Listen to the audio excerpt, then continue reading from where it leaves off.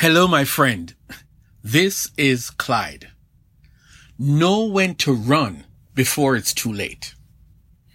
In 1 Thessalonians 5 verses 21 and 22 we read, "But test all things carefully so that you can recognize what is good.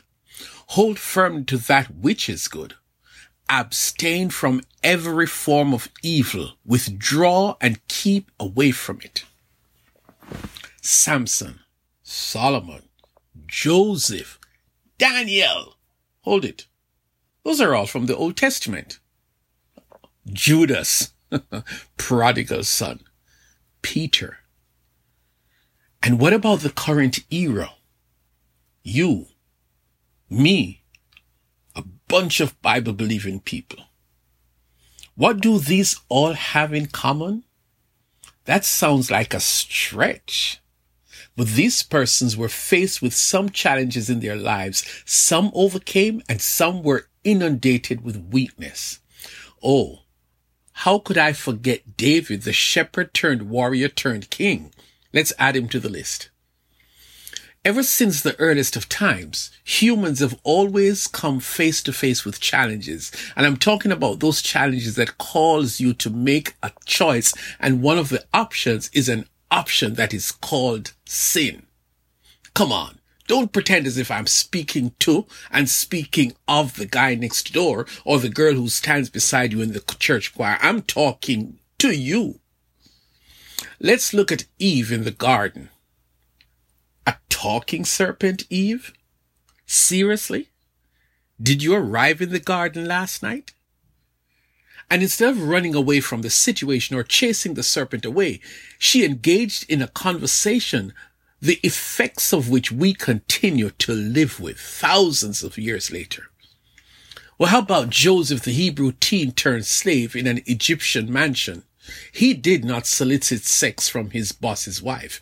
Rather, she made some serious advances at him, and one day she schemed and concocted the perfect scenario. She sent home the household staff and asked Joseph to stay behind. Red flag. Joseph was on the red alert because she had tried other tricks before. So when she made her move, Joseph still had his running shoes on, and boy did he run all the way into prison for something that he did not do. David? That's another story. Say what you want, but David would say it was not his fault. Why was this beautiful lady bathing in the open and she knows the king lives up the road from her? It's her fault, right? It wasn't David's fault that he saw her bathing. What he did with what he saw was the wrong thing. And no, he cannot blame the woman. After all, how could she have told the king no to his request? He got into big trouble. Judas had a choice even after they made the final arrangement of how to find Jesus that night, but he was too far gone to be able to turn back. Peter had a similar challenge. After the third round of profanity and denial and anger, Peter heard himself saying it wouldn't happen, but it just happened, not once, not twice, but he denied his friend Jesus 3 times with emphasis. And you, can you say that you have always abstained from the very sight of evil? That you have always run from lust and temptation? The text speaks so loudly that you could hear it 1,000 miles away. Stay away from anything that looks like, smells like, and feels like sin. First of all, the first line tells us that we should test everything to make sure it is good. That is the positive expectation. If the event fails the test, if the event is not convincing as far as the benchmark of good is concerned, then you might want to do what the second line says. Abstain from every form of evil. Withdraw and keep away from it. In other words, Eve, don't stick around and talk to the serpent. Trouble. Samson, notice what Delilah was doing, asking you the same question about your strength over and over. Trouble.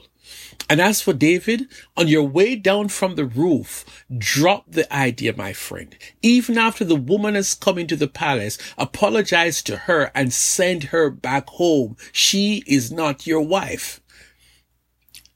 I admire the courage of Daniel and his friends. They refused to eat food offered to idols, and since they were not guests of the king, they realized that they had to make an unpopular decision. They opted instead for bread and water. The real lesson in the text is that, firstly, the child of God is being strongly advised that before you jump into any serious activities and regret it after, like Daniel and those guys who knew what their religion taught them, if it is evil in the faintest manner, run away as far as the east is from the west. We now understand what is being asked of us.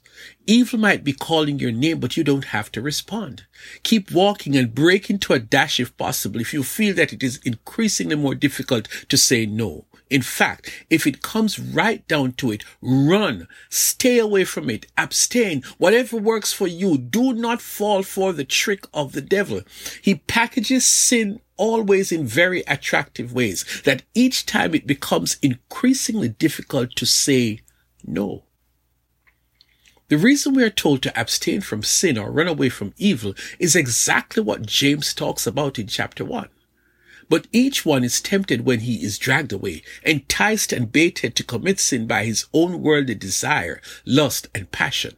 Then when the illicit desire has conceived, it gives birth to sin, and when sin has run its course, it gives birth to death. Isn't that the truth?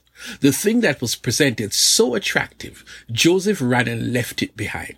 Solomon was warned, but he fell for one, then two, then 1,000 women. Solomon, what were you thinking? Note the correlation between the temptation and our own lust. They together form a dangerous pair. That leads to a merger of two forces, and after a while, you would have committed the sin. Don't you just wish you had run early in the game?